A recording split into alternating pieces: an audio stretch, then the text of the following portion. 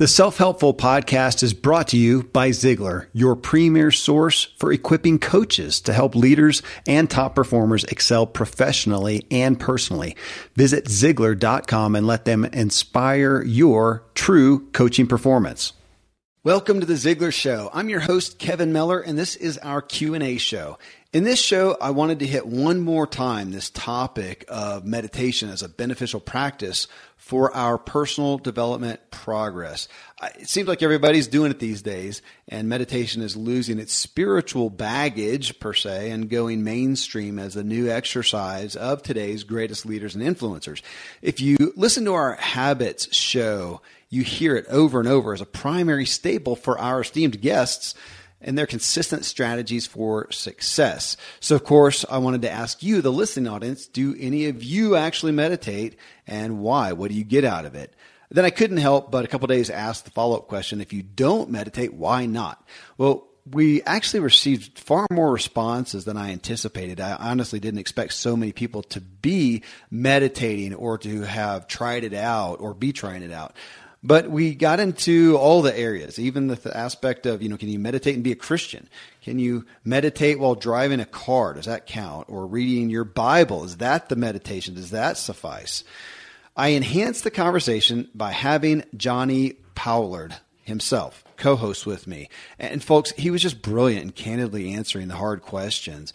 A couple highlight topics Jonni came to in this show were how to escape the bondage of survival. I love that line. And further, that survival is not a mark of success, yet that's where a lot of us find ourselves. I came out of the discussion just more convicted than ever. Jonni is an international meditation expert and guru, and in show 671, if you didn't catch that one, we talked directly about meditation and freeing ourselves from ourselves. What a great point that is. And again, it's not just about meditation in and of itself. It's a means to an end, a vehicle. It was just a fascinating conversation. Again, it was prompted by my interview with Michael Hyatt, who shared that he used Jonni's top-ranked meditation app, One Giant Mind, every single day. So it's prompted me to give it a try. Actually, more than that, to commit to it. And I am working on it. So this show is just really worth listening to, so you can decide if you want to start this practice of meditation or not. Okay, friends, here then I bring you our Q&A on meditation. And a heads up here, as you'll hear, Jonni has just arrived, or at this recording, he had just arrived in Australia, was nestled out in the woods around 10 a.m. his time. Birds are chirping in the background. Hopefully you'll find the ambiance inspiring. I'm a foodie, and I enjoy learning about the process that brings great foods and beverages from idea to the table. And then I like tasting them and learning the nuances of what creates the most significant tastes, from coffee to cheese to distilled beverages. I did a tequila tasting in Mexico, and recently bourbon. Heaven Hill bottled in bond bourbon really impressed me from the story to the taste. I grew up in Kentucky, where horse racing and bourbon are famous, and I got introduced to Heaven Hill bottled in bond bourbon. It's produced by Heaven Hill Distillery, which has been and still remains family-owned since 1935. And I'm impressed with the bourbon's ultra-rich, smooth taste. And right on the bottle, it states that this bourbon is 7 years old, which is actually 3 times longer than what's required to be certified as bottled in bond. I feel with beverages, the longer the prep, the better the taste. Being a bottled in bond product means it must pass a list of 7 requirements that set the standard for this quality bourbon. So look for it at your local store. Heaven Hill reminds you to think wisely and drink wisely. When you need mealtime inspiration, it's worth shopping Kroger, where you'll find over 30,000 mouth-watering choices that excite your inner foodie. And no matter what tasty choice you make, you'll enjoy our everyday low prices, plus extra ways to save, like digital coupons worth over $600 each week. You can also save up to $1 off per gallon at the pump with fuel points. More savings and more inspiring flavors make shopping Kroger worth it every time. Kroger, fresh for everyone. Fuel restrictions apply. Well, in posting this question, Jonni, as I told you, we do have, it's a Ziegler audience. It's a fairly conservative audience, and it does have a high percentage of Christian folks in it. So it was not surprising. This was not the overwhelming response that we got to the question at all. But I thought, since we did get a handful of them, let's go ahead and hit the spiritual side. You know that often maybe muddies the waters, I could say, of this. So I'll throw these at you and let you respond. Good enough? Great. Okay. Karen White here. She says, I just listened to your interview with Jonni Pollard. It sounds so beneficial. I always think about transcendental meditation, which I was told was a big no-no and cult-like, but I do believe that God wants us to meditate. His word says so. It's something I've tried but haven't stuck to. I'll try it again. Maureen Swoger afterwards, she says, yes, I was really getting into meditation and all sorts of new agey stuff. Kundalini yoga, I don't even know that, transcendental, blah, blah, blah. But I listened to a podcast that really talked about taking every thought captive and avoiding certain types of meditation. So I scaled back on the so-called wisdom of the world. Kirk Anderson says, as a Christian, I have meditated, but maybe not the way meditation is taught today by the gurus. I think there are a lot of different meditations out there that can distract us from our walk with Christ. So I would just say, be careful what you think. Then I'll end here. Robert Harshfield, he says there's a difference between the Eastern and Western definitions for meditation. He says Eastern is more of the empty the mind of thought, where Western is to think about, ponder, and consider. So there, nothing you haven't heard before, dealt with before, but for our folks, and myself included, who have not spent a lot of time in this arena, relevant thoughts. Give us some feedback.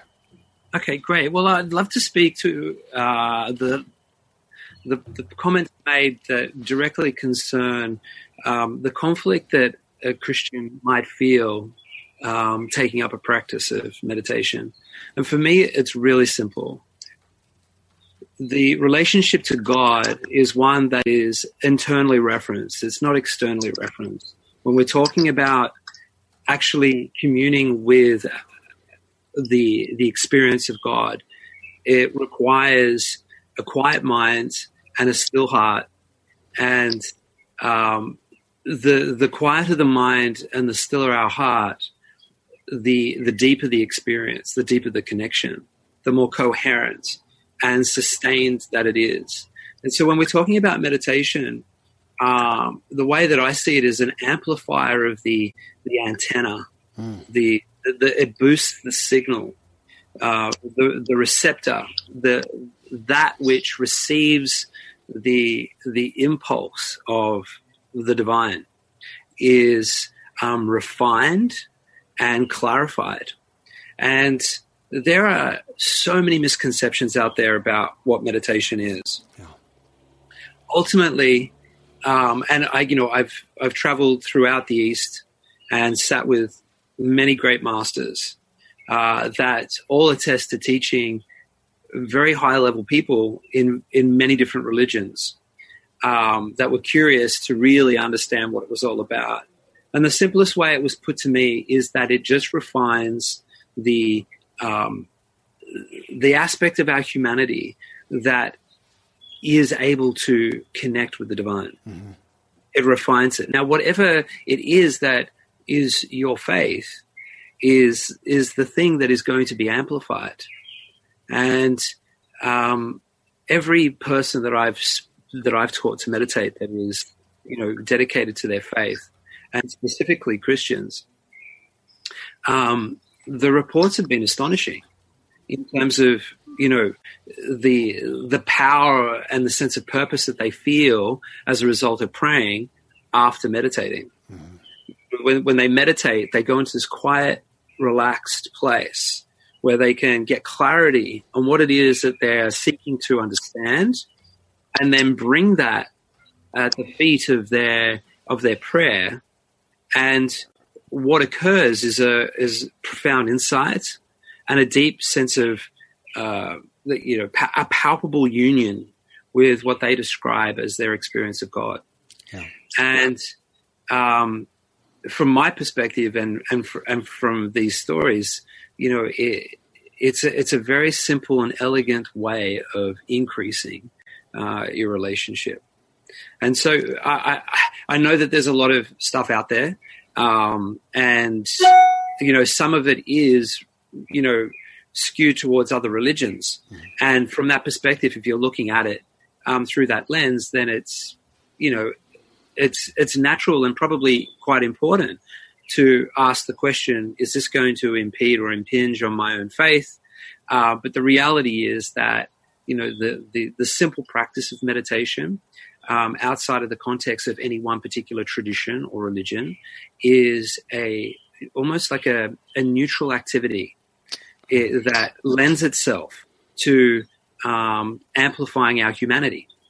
And part of our humanity is the deep desire to commune with that which is at the heart of our existence. And from the Christian perspective, that is, God. And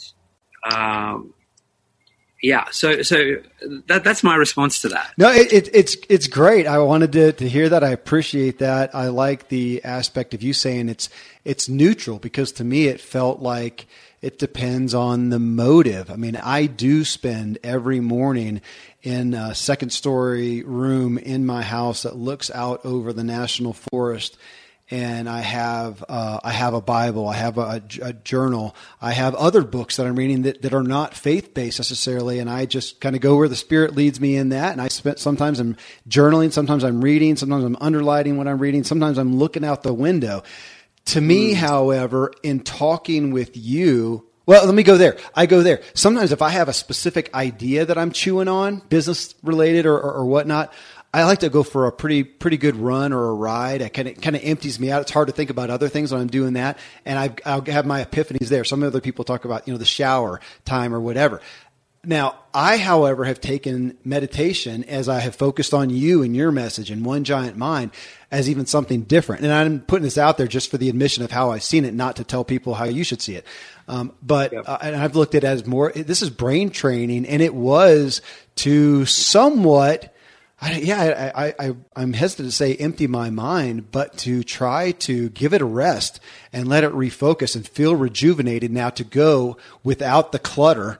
And so I've been doing it that way. And I felt like what I've experienced as I have started the habit with your app of One Giant Mind, what I've experienced is something different than what I got in either of the two other aspects that could be called a meditative time. Even meditating on my Bible, when I'm doing that, it's not what I'm doing when I'm meditating. So for whatever that's worth. And I like your aspect of neutrality. I really do. Yeah. It's an activity that amplifies whatever you put your attention on. In response to the gentleman that was sort of specifying the Eastern and Western approaches to meditation, in the East, it's about emptying the mind. In the West, it's more about contemplating what's in it. This is somewhat of an accurate statement. However, not absolutely accurate, because there are lineages and traditions and disciplines from the East that very much concern themselves with understanding the content of the mind in context to a deeper experience that can be experienced as a vast quietness, an internal quietness. To attain that quietness, however, we don't try and empty the mind. It's like fighting fire with fire. Anybody knows that trying to tell yourself to quieten down inside the mind is just replacing one thought with another. Yeah. Telling yourself to quieten down is a thought. What we need is a mechanistic approach, understanding the nature of how the mind works. And the technique that you're referring to, which is the technique that I share through the One Giant Mind app, is a procedure by which we can lead the mind into that quieter place. But it isn't absolutely thoughtless, as you know. Yep. There is a quietness at the baseline of it, but then like the ocean, there is a depth to it that is very quiet, very, very, very vast. But then on the surface of the ocean, there's a lot of activity. You've got waves that are rising and falling and fluctuating. And the mind is the same. On the surface level of the mind, there's a lot of activity. And then as you move deeper into the mind, it starts to become more quiet and more coherent. And as it becomes more quiet and coherent, we feel this kind of emptiness. But over time, what occurs in the meditative experience is we cease just experiencing this vast, deep emptiness by itself. What we start to notice is that the thoughts and the surface of the ocean is still existing simultaneously. Just because we take a dive in a submarine deep into the depths of the ocean and all we see is the dark abyss of the ocean doesn't mean that the surface ceases to exist, right? Yeah. Of course, it's still going on up there. The waves are still rising and falling and crashing. The mind is the same. Over time, we start to learn to become aware of the whole ocean not just the depth or not just the surface. We include both the surface and the depth simultaneously. And this is what occurs through regular practice. And this is actually what we're after. But we want the surface of our mind to be referencing that deeper, quieter place. And so meditation is about establishing, creating that reference point of that deep quietude inside of ourselves. Because it's there that we have the clarity of intent for how we wish to direct our attention towards that which is going to provide us with the deepest level of connection and fulfillment in our life. Oh. Well, thank you for that. That's so helpful. Well, let me bring it to just a tangible aspect too. We'll bubble up a little bit. Christy Elmore, she says, I'm learning to meditate. I'm not sure why I hesitate, because once I've meditated, I experience the immediate great effects. I'm using it at night because a bout with serious depression has jacked up my sleep cycle. Depression is improving with the help from my meditation, my counselor, praise God. Now on to fixing the sleep issues themselves. Well, right after it though, Tina Fox, I'll throw a couple things at you. She says, I look forward to meditating every morning. I started last May and it has helped me start my day on a calm, positive note. I purchased a Simple Habits app. It's amazing. My awareness has grown leaps and bounds. I'm less reactive and more open to others' point of view. First, just on a real surface level, looking at the time. Now, Christy's having sleep issues. She's using it there. I think you would say great. Though I did ask you at the end of our first interview together if there was a better time, and you said it's somewhat to subscribe to you like the morning to really start us off on a good place. Though, again, what Christy says, I'm sure you would say, hey, if there's a certain time that benefits you better than others, go for it. Yes? Correct. Whenever you can, I say. But if we're going to become strategic about, really increasing the benefit of the practice, I would say starting the day with a meditation. What it does is it brings the prefrontal cortex online. It livens it up. And the prefrontal cortex is responsible for all of our higher governing responses to life, our ability to be introspective and have coherence in that experience, to make accurate decisions under pressure, to be compassionate and empathetic, to consider the needs of others, to distinguish the difference between a fear-based reaction and a creative response, which is, everybody's desire. All of those things we want online before we get stuck into the day. Yeah. If we only bring all of that stuff online at the end of the day, then, it's great because there's some relief from experiencing what you're experiencing during the day, but you're not getting the full benefit, and everybody around you is not getting the full benefit of you being as clear and coherent as you could be. Because ultimately, it's that clarity that makes us pleasant to be around. Well, I think you said in your personal habits that you're a twice-a-day guy on meditation. Well, there you go. Minimum. Yeah. Minimum. Okay, right. Whenever you can, but minimum. So to Christy, maybe it'd be a good twice a day. Tim Schenker here, he says, I think meditation is a necessity to really dig into making wise decisions. As a business owner who travels a lot, I always use my long drives to think about anything and everything. It's amazing how much insight I gain from these times. Thoughts on that? One, on decisions, and on two, can you get viable meditation as you prescribe it in such a thing like that as a long drive? Certainly. Okay. Yeah, it's a different type of meditation. Okay. There is eyes closed meditation, there's eyes open meditation. At the end of the day, my definition of meditation is anything that is expanding self-awareness. Mm-hmm. So if you're driving and reflecting on circumstances that are taking place in your life, things that have happened, things that you would like to happen, your relationship to these things, invariably, the more time you give to pondering these things, the more insight that's going to emerge. And so this wonderful woman is describing her experience as she goes on long drives. The more that she gives to her experience, the more insight is revealed to her about the best way to move forward. And this is a great approach to, getting clarity and insight about things that are happening inside your life.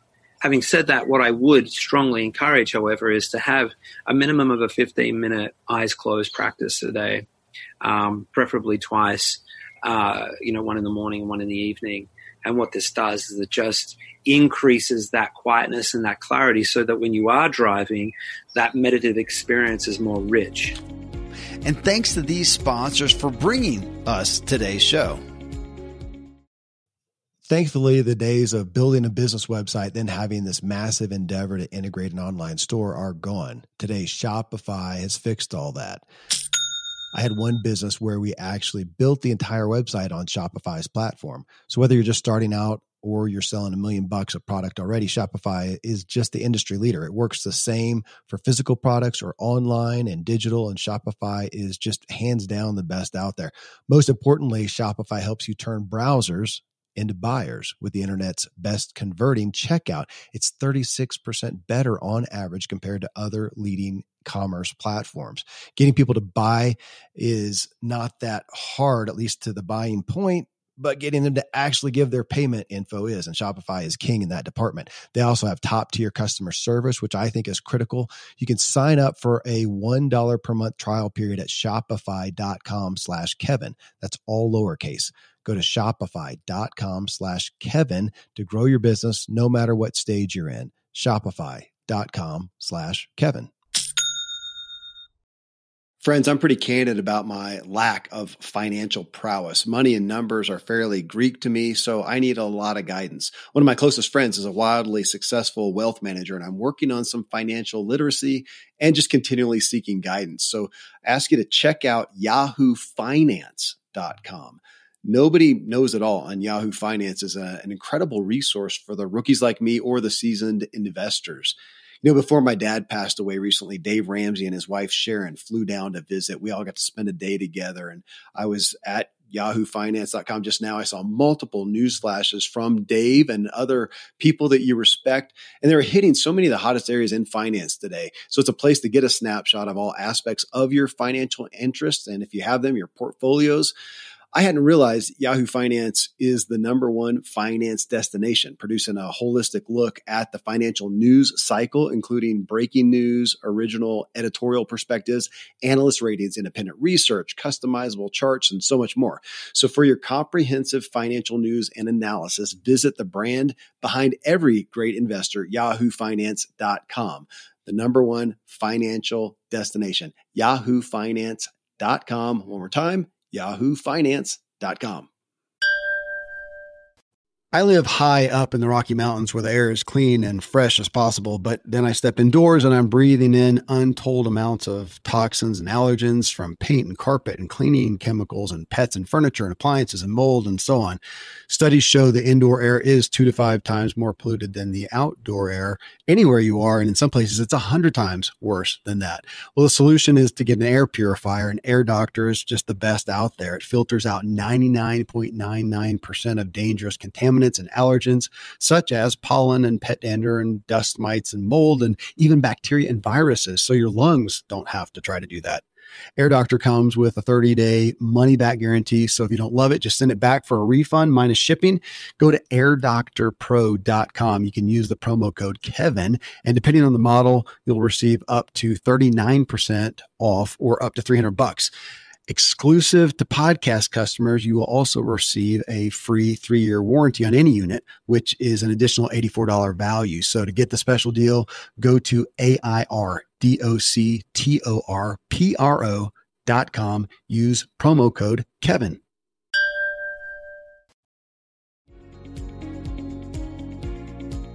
Well, Bert Newman here. I'm going to call him out. Bert is one of our podcast producers, so it was great to see him post here. He says he has been using or striving to meditate regularly. He does see the benefits, but he's not regularly yet. He's trying to get there. He's a wannabe. Scheduling in today's world is difficult to find consistency. And of course, we hear that from a lot, and I think it's easy. It's pithy to say, relevant, but pithy to say, hey, we find time for what we value. And this is one of those things that sure does not scream to us. It's not, Well, I'll speak for myself. It's not as tangible as, go do a workout, go do a run, go lift weights, go whatever. This has been, I have balked at it, and I've been pretty vocal on that as we've talked. It's one of the reasons I wanted you on here. I had my great friend and doctor in here recently talking about some issues that I'm having health-wise. He says, I think your number one prescription is you need to meditate. You've got to slow things down, calm things down, and it seems like a growing need in our busier and busier culture. And I would say, obviously, that, Jonni, but I guess you're also seeing that because you have an app that more and more people are signing up to. You have a book that's going on. You're being asked right now. You're talking to us from Australia, where you said you've been teaching in different places around the world. And yet there you go. It's got to be one of those things, frustratingly, that people are more likely to put off than even other good habits. Yeah. So, one of the biggest symptoms of stress is the belief that your needs, as in taking care of your mental, emotional, and physical well-being, is secondary to getting whatever needs to be done to satisfy that need, to quell the anxiety. And this is a classic symptom of the fight or flight response. Yeah. And when we're in that high stress mode, the nervous system and the brain are operating as if we're in danger, whether we like it or not. And there might be no danger around at all. But, getting in the car, picking the kids up from school, getting to the grocery store to get the groceries, to get back in time, to get one of the kids to this event, to get if we feel a sense of pressure and we're tired, that experience biologically can be the same as if somebody's coming at us with a knife. We can experience the same level of biological stress as if we are in some real danger. And a lot of this is happening without us even really knowing it. Now, if we're in danger, if we are feeling like we're in danger, and everything around us seems kind of okay, it's very, very difficult to convince the mind and the body to sit and be still for a second. Yeah. Because what the body's printing out is, no, you cannot do that. You need to be on guard. There is danger. And so what we're going against is an immense physical force of chemistry that's running through our body that's saying high alert, danger, danger, danger. Yeah. That's a tough thing to go up against. And that's the thing that's derailing well-intentioned people sitting and meditating regularly on a daily basis. The propaganda of stress chemistry is very powerful, and it can convince us that everything around us is more important than tending to our own nervous system. And this is the great challenge that we face in implementing the daily program and reclaiming the power of our lives back. Because quite often we are the slave to our anxiety. We are the slave to our fear. Yeah. And that worry of the future. If I don't do this and this and this and this and this and this and this right now, then something terrible is going to happen. And it's just not true. And we've got enough data to support the reality that it's just not true. And we need to just look at the data and go, okay, I'm invested in this whole approach to living that has me exhausted, stressed, tired, not enjoying myself. Yeah. And yet I know that I don't have to do that, but yet I am. And so what can we do about this? What it requires is a commitment through the power of our own volition to be willing to confront that noise that's happening inside of us. Yeah. And unfortunately for most people, they won't do this until there's some kind of crisis. Now, you mentioned, there's been some things happening with your health that's requiring you going and getting an opinion of a doctor and others. And, they're telling you, look, you can't keep going like this. And so your impetus has arrived. Your crisis point has arrived. And, it's front and center for you, but yet you still kind of grapple with, prioritizing yourself. You know, what we're talking about here is not prioritizing meditation. We're talking about prioritizing yourself, your well-being. And this is how you need to look at it. And furthermore, it's not just to benefit you, it's to benefit everybody that you are responsible for caring for, that you have a responsibility to be interacting with on a daily basis. Because, you know, there's nothing worse than having to, you know, interact with somebody who is not present, who's stressed. And, well, I would say that there are a lot of things worse than having to deal with somebody. Understood, yeah. You know what I mean? Yeah. You know, it's no fun when dad is not present, when dad's not here, you know, and, you know, the mind is preoccupied with the future. And so when we think about meditation, it's not just about us. It's about everyone that we're responsible for and the smoothness of our life. Mm-hmm. Now, the last thing I want to say about this, the mind is the one thing that is involved in absolutely every single thing that we do. Correct? Do you agree? Absolutely. There is nothing that the mind is not involved in. It's the one thing that determines the quality of experience of everything, including, you know, how we receive people and what we're outputting on a day-to-day basis, a moment-to-moment basis.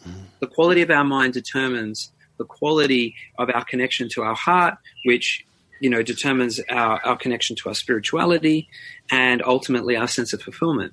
If the mind is not good, everything else is out of whack. Yeah. Now, when we're awake for about 15 hours a day, you know, to meditate for 15 minutes twice a day equates to about 2 to 3% of our waking time. Now, time, I would argue, is our most precious commodity. It's the most precious thing that we have. Absolutely.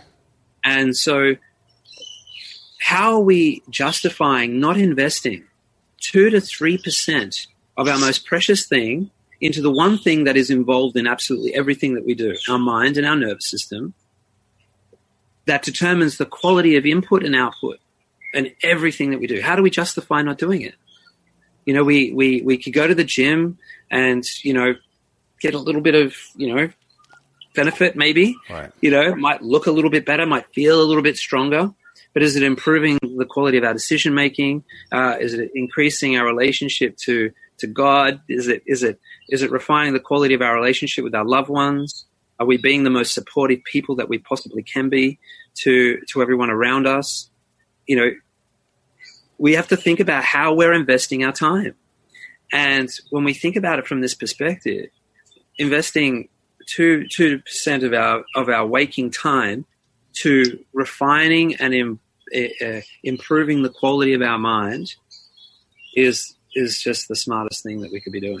Okay, I want to hit on something there. I'll read a question and come back into it from there. Sheamus, and I'm not gonna Sheamus. I'm not gonna.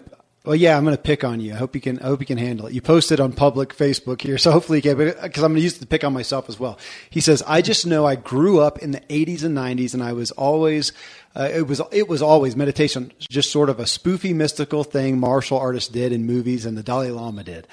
For a kid, for a kid with ADD and on Ritalin, the idea of sitting still and not thinking about anything quietly was simply not happening. And now there are acres to mow, dishes to wash, wrenches to turn, kids to entertain, and the list goes on.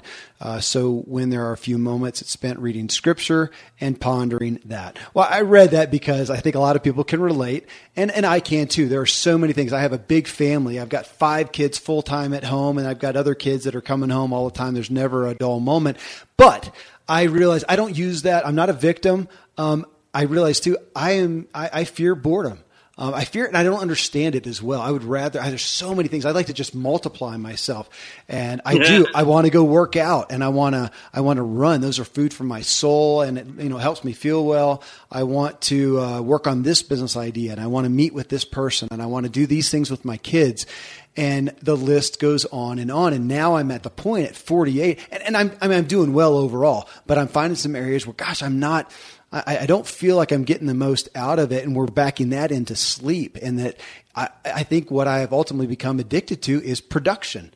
And it's not stress from worry, it's stress from excitement. And I would rather just, multiply myself and do 100 more things.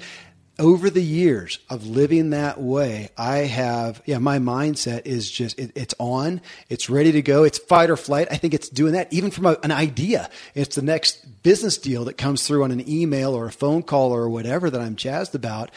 And now, so all that to back into what you said, I am being told by others, and just as what you're saying to a degree, I think is, Kevin, if you want to do all those things better, you've got to stop. Do this, make this a priority so that you can do those things better. And I'm being hit by that from all sides. So I say that to speak to the people who may not feel like, they're not super stressed out from worry. Life is good, that they want to do more. I think we got a lot of those folks in the Ziglar audience that we can still, though, take that and just do too much. Just like working out. We can go do that. If I go run out here by hour something or other, I'm going to hit the end. And that's how I'm living my life. Yeah.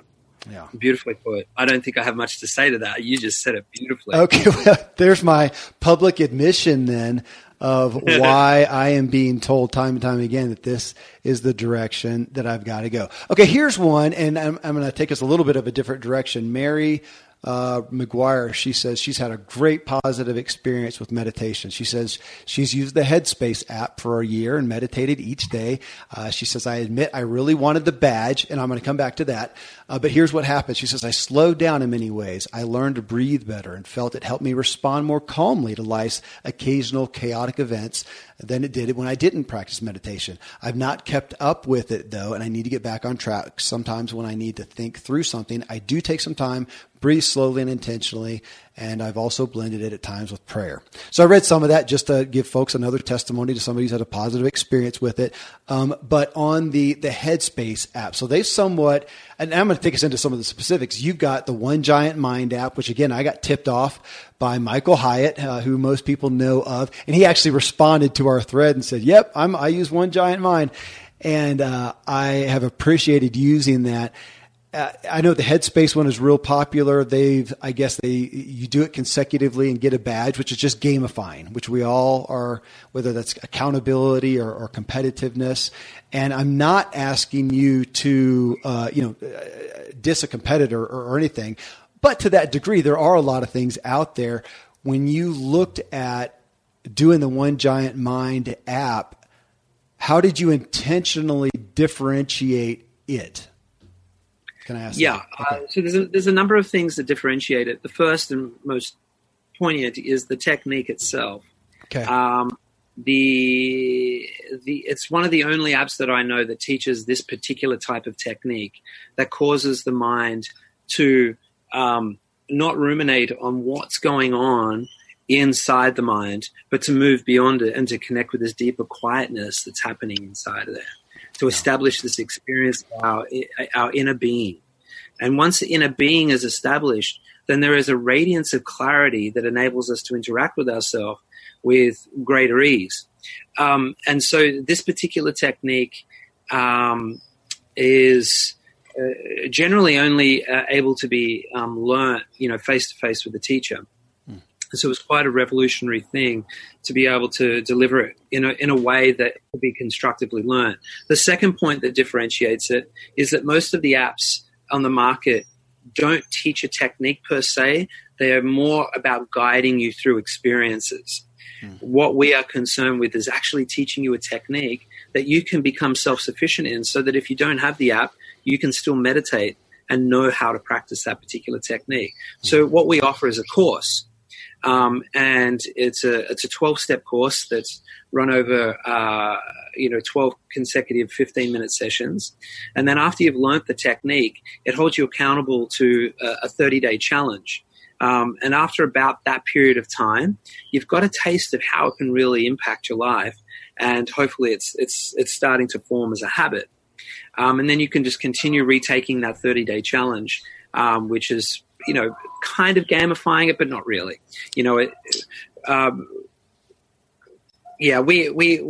way that we look at it is that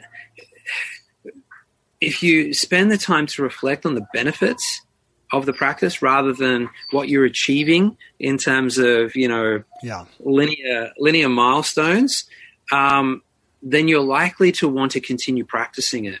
Yeah. If you're dependent on an app saying, congratulations, here you've got a golden badge, you've just completed 30 days or whatever, which we do. We don't give a gold star, but we certainly, do a big sort of, yay, congratulations. Yeah. We know how big a thing it is. But what we're really interested in with One Giant Mind is creating the habit self-sufficiently. Our app is free. It's truly there just to be of service. And, it's about empowering you to become self-sufficient so you have a tool. It's not rocket science. Meditation is not rocket science, but it does require a concerted, committed effort to learning the art of it so that it sticks. Mm-hmm. And once it sticks, it really sticks and has a remarkable impact. Well, so that's how I differentiate it. And, now having said that, it's of great value to certain people just to be guided. Yeah. And, I believe Headspace does that really, really well. And it's a reason why they're hugely successful. Okay. And the reality is, from my perspective, there's no such thing as a competitor in the meditation space because the world needs as much help as it can get right now to eliminate some of the stress that's causing us to be making such terrible decisions that are having such a massive impact in our world. So, a meditating world is a peaceful world, in my opinion, and anybody that's out there, trying to get more people meditating, the better.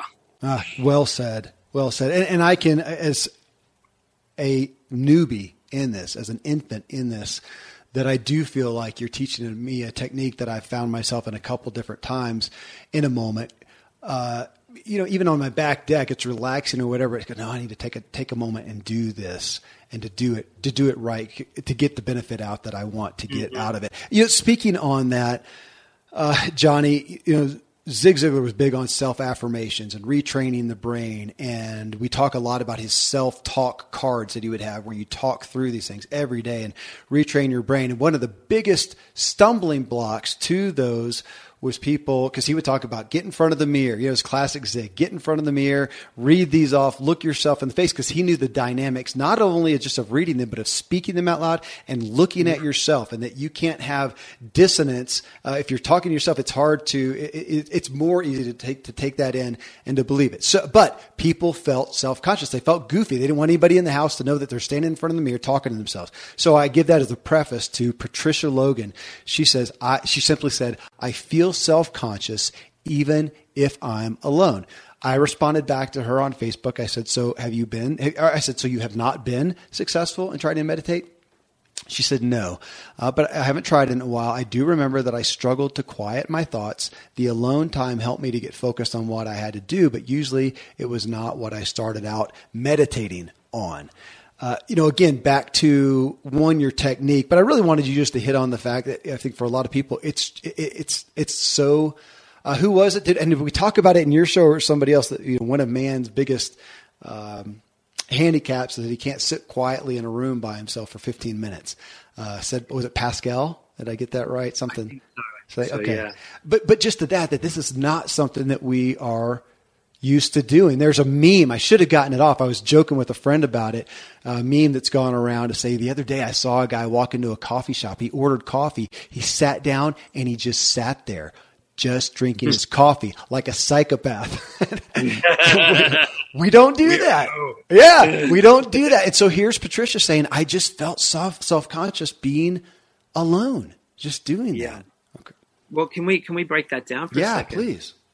What meditation does is increase self-awareness. Another way of saying self-awareness is self-consciousness. Now, I would say to Patricia that her feeling more self-conscious is exactly where she wants to be, because all of the discomfort that she is experiencing in life, perhaps suffering, anxiety or whatever it is that's not feeling great, is as a result of a lack of self-awareness or self-consciousness. So her taking some time to sit there and become self-conscious is actually the name of the game. You want to become aware of what is causing you to feel uncomfortable. Constantly distracting yourself from self-awareness is what is at the root of human suffering. That disconnection from who we truly are. And what meditation is providing you with is an opportunity to become comfortable in the discomfort. Yeah. Learning to sit quietly with yourself and be okay with what's going on. Okay, I'm self-conscious. I'm aware that I have sensations happening inside of me that aren't comfortable. I can either accept these, look at them, and begin to investigate what it is that might be causing this, or alternatively, I can ignore it, distract myself, put a and Band-Aid continue on it. continue doing what I'm doing, but slowly but surely dilute my fulfillment, because that discomfort and that noise inside only grows over time, louder and louder and louder and louder, until it becomes so overwhelming that, you're unable to recognize yourself at all. You don't know who you are, and you don't know what you like. Because, at the end of the day, knowing ourselves means knowing what we like, knowing what we don't like, knowing what is appropriate and inappropriate for us, knowing what is relevant, what is irrelevant, knowing what is priority, what is not priority. When we don't know those things, we're confused. And when we're confused, we're anxious. And so we need to come to understand ourselves intimately in order to get that certainty, that insight. And so, Patricia, I would say to you this, as an exercise, give yourself an opportunity to be uncomfortable for a moment. Yeah. And know that nothing terrible is going to happen, but something extraordinary will. Insight will emerge if you give yourself time to just sit with yourself, be self-conscious, be okay with reflecting upon yourself. And what you'll notice is that you're able to just observe yourself without reacting to yourself. Now, meditation is something that increases that capability. And the more comfortable you become with yourself, the more you know yourself. The more you know yourself, the more clarity you have. The more clarity you have, the more enjoyable your life is. That's convicting. You said something there, but I'm going to come back to it. I want to hit one here because you just, I actually didn't have it as next, but I scrolled down to it just as we're talking about this thing that we're, Barb, and I think it's Goni. She says, it's a little long here, but bear with me. She says, I've always loved meditation and had played around with it inconsistently for about 15 years, but it's only this year that I developed a daily practice. It has come about from introducing mindful meditation and other mindful practices to my students. I realized that the children I teach didn't have the insight to choose to manage their own behavior from within. And what's more, they seem to think that when they misbehave, it is because that's the way they are, or because their brains tell them to. They have not developed an awareness of themselves, their thoughts and feelings, and how these affect the choices they make every day at school and at home. Now that we have been meditating for 5 minutes at the start of every lesson for the last 3 months, the change in the behavior of, and she has in quotes, the naughty few, as well as the mood of the whole class, has improved considerably. And those 5 minutes a day have encouraged me to meditate another 5 minutes in the evening, to do some breathing work and create little meditation pockets throughout the day that have really helped me cope with the anxiety I was facing as a mom with a full-time job, a side gig, a house to clean, and a blog to write. Now, I responded to her on Facebook and I said, oh my gosh, you're stellar. Thank you so much. How amazing you are for doing this for your class. It's above and beyond and just glorious. She responded back that there are many schools and teachers trying to make mindfulness and meditation part of the curriculum in an effort to tackle mental health issues in children. And I didn't write it down. I don't believe she may be in the UK. I don't think she's from America. I don't know, because on the American front, I have a hard time seeing that happen. But anyways, just to her talking about that, how revolutionary and changing for a class of kids who are in this increasingly busy and dulled culture, I would say. Yeah. I mean, actually, the US is leading the world in introducing meditation into schools. Oh, okay. Goodness, I didn't know that. Yeah. And in actual fact, now they're starting to replace detention with meditation. Wow. So rather than coming to, an after school detention, they come and they have to sit and do a meditation class, and it's having a profound impact. There's a lot of schools introducing this now. Goodness. Which is such a cool thing. But, the person who wrote that message on Facebook, has expressed herself so clearly and articulated everything that meditation, promises, which is that capacity to internally reference oneself and make decisions based on the responsibility that we each have as human beings. When we are dependent on someone outside of ourselves to tell us what to do, then we have handed away our power. And if we're learning that as children and then go into adulthood, then, we're not bringing everything that we have to the table to have the kind of impact that we each can, that we actually have the responsibility to have. We need to be empowered as children to know how to turn our attention inward, make sense of our internal reality, and then respond in accordance with our own conscience, with our own sense of what is right. Mm-hmm. And meditation is like the foundation of that building. You lay the foundation of that building, and then what you build on top of that, it can come from, a faith-based curriculum. There's so many different angles that you could take that, are based in ethics, morality, and, a sense of responsibility for our fellow humans. And, just these small improvements in behavior that she is observing in her students in the class is just the start of something huge for these kids in their adult life. Massive. Yeah. Well, folks, there were so many responses. I think there were 50 to 60 responses. If you want to go see those, I think it's just so empowering to see other people who are grappling with this. There's a lot of people saying, I really have a hard time in doing it and believing that it'll be good. And we're not going to get to all those. You can go to my Facebook page at Agent K Miller, and it was the April 15 and 17. I posted a couple different questions of April 2019. You can look at those, but I wanted just to end here, and we've kind of hit on this again, but I'm going to bring up something that you said in relation to it. David Treese, he says, it is just so hard for me to slow down. If I have a free minute, then I feel like I should be doing something with quantifiable results. And I'll let you address quantifiable results, but something you said a minute ago about, you said the term diluting my fulfillment. And that just hit me because we are getting used to hearing, and back to youth somewhat, that they are dull, that they're numb. But I have a medical practice I'm partnering, and I hear that from people. Brain fog and depression are growing at these astronomical rates. And when you said that, diluting my fulfillment, and I just got the impression of a car. If anybody's had an old car like I have had plenty of, that can overheat, I mean, you just cannot continue. You got to stop and let it cool off. And that's what I'm getting for myself, and I'm hearing from other people, the need to just stop.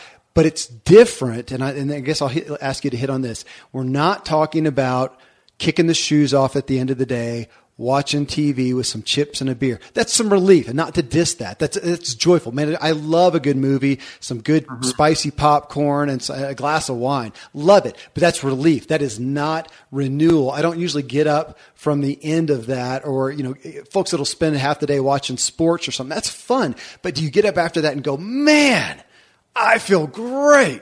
I feel renewed. Usually you got a stomach ache from the overindulgence of sugar and salt and whatnot. But back to that, diluting my fulfillment. I believe that's going to resonate probably with an ouch to a lot of people. Are they at a place today where whatever they're doing, even the good things, their fulfillment is diluted? Man, that's just a convicting statement from you, Jonni. And we go back to David feeling like, I'm afraid I'm not going to get quantifiable results. I don't know if anything would be other than finding more joy in the day-to-day. Mm-hmm. Which is everything. Yeah.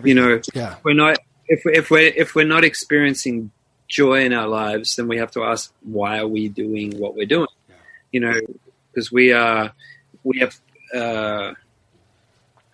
pleasure-seeking beings. We are at our best when we are flooded with endorphins and we feel that we are enjoying ourselves. We are at our best in terms of the qualities and characteristics, and the behavior that we express is most conducive to harmony and mutual benefit when we are having a good time. When we're not having a good time, we tend to leave a bit of a mess around us. And so, the big question that, I'd pose to, was it Simon? Did you say his name was? It was David. David. How do you quantify value? What is the value system? That's the big question that you need to ask yourself. And, within that value, how is it contributing to your fulfillment? And, it's really important to also distinguish the difference between fulfillment and feeling safe, feeling okay that you've quelled the threat of danger. That is not fulfillment. That is just the absence of fear. Just like, peace is not the absence of war, because we cannot be at war and still have immense tension. Are we at peace? No.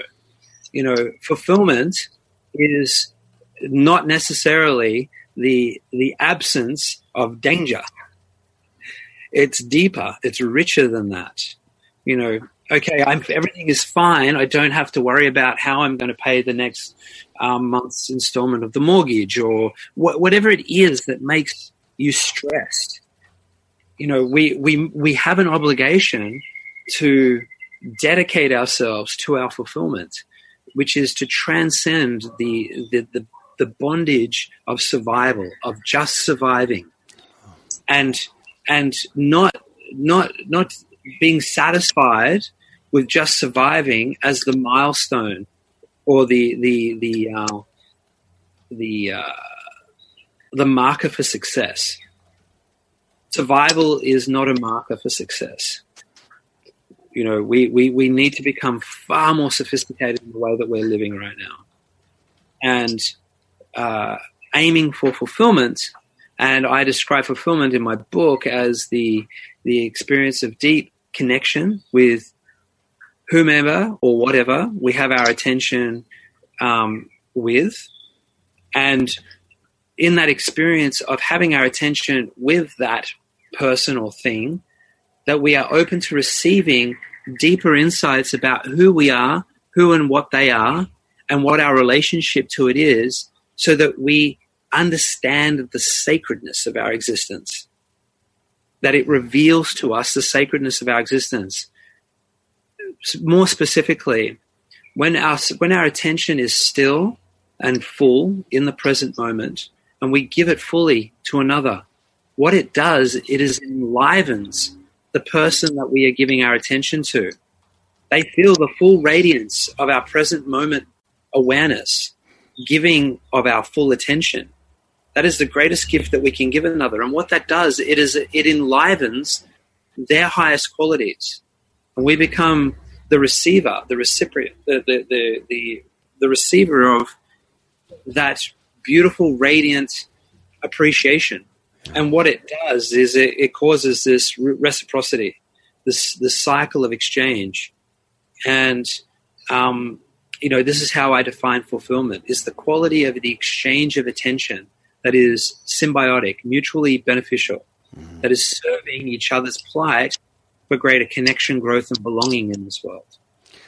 Well, you gave me the title to the show, I think, How to Escape the Bondage of Survival. Nice. That is convicting to me. And you said the other statement, I'll put this in the intro, survival is not a marker of success. And when we hear that, however people are thinking survival wise, I'm sure there's a lot of people out there who are just surviving financially. They're just surviving relationally. though in this one, I tend to think of how many people would say they are just surviving emotionally on so many different levels. Yeah. And, again, I'm going to go back to myself. I do not have a crippling emotional aspect of my life right now. If anything, I have said yes to too many exciting things. And you spoke before about, about being present with your kids. Sometimes I'm not, just because I'm thinking of something fun, something exciting, and I'm not there, and I'm being brought back to, you've got to let the overheating stop and come back. And I don't want to be in survival mode emotionally, in my ability to be present. It's just, for all of us, such a time as this, at least for me. This all may just be for me, even though tens of thousands of people are going to listen. But I think it's going to hit a lot of people, because I think too many of us can resonate with the need for what you're helping us see, that meditation from this brain training, in essence, can do for us. And thank you again for taking your time in the wee hours after your long trip to Australia. What time is it there, Jonni? It's a reasonable hour now. It's 10 a.m. 10 a.m. So okay. And it's a beautiful morning. So it's great to be. I love the background birds. It makes me feel peaceful as well. Well, thank you again for doing that amongst your teachings and your travels, for being with us again today. It's a gift. Thank you, Jonni. It's always my pleasure, Kevin. Anytime, mate. Okay, friends, hopefully you have heard enough on meditation at this point to make an educated and understanding choice for your own life. As I've shared quite a bit lately, this has been a hard practice for me to finally embrace, but I am doing it. Finally, with faith and expectation. Again, you can begin for yourself. Check out Jonni Pollard's renowned app, One Giant Mind. Just type that into your app store or wherever you get your apps. If any of our shows with Jonni gave you value, will you testify to this and thank him by leaving a review in iTunes and mention him specifically? It'd be a great gift to all of us. Coming up in show 677, we are in our Habits show, and I'm with Rock Thomas. We prioritize and work towards what we give the most value. So how about more tangibly assigning empowering meaning to the things that really matter in your life? This is a mental habit that you'll hear of Rock Thomas, and he shared it in the show. Rock was our guest in show 675. I would really encourage you, don't miss that one, where we focused on changing the way we see ourselves. Other things we hit on in this habit show, he's 56 and he does 57 push-ups. He's in prime health. It's really inspiring. He grew up in a family with not really any good habits, he said. So healthy relational habits have sometimes been a weak area for him. He highly values a strong work ethic and blind faith. His personal pursuits are the piano that he's pursuing later in life, golfing, biking, swimming, and he loves to dance. It was just an inspiring run through with one of today's premier influencers and life coaches and his healthy habits. Till then, thank you as always for letting me walk with you as we inspire our true performance together.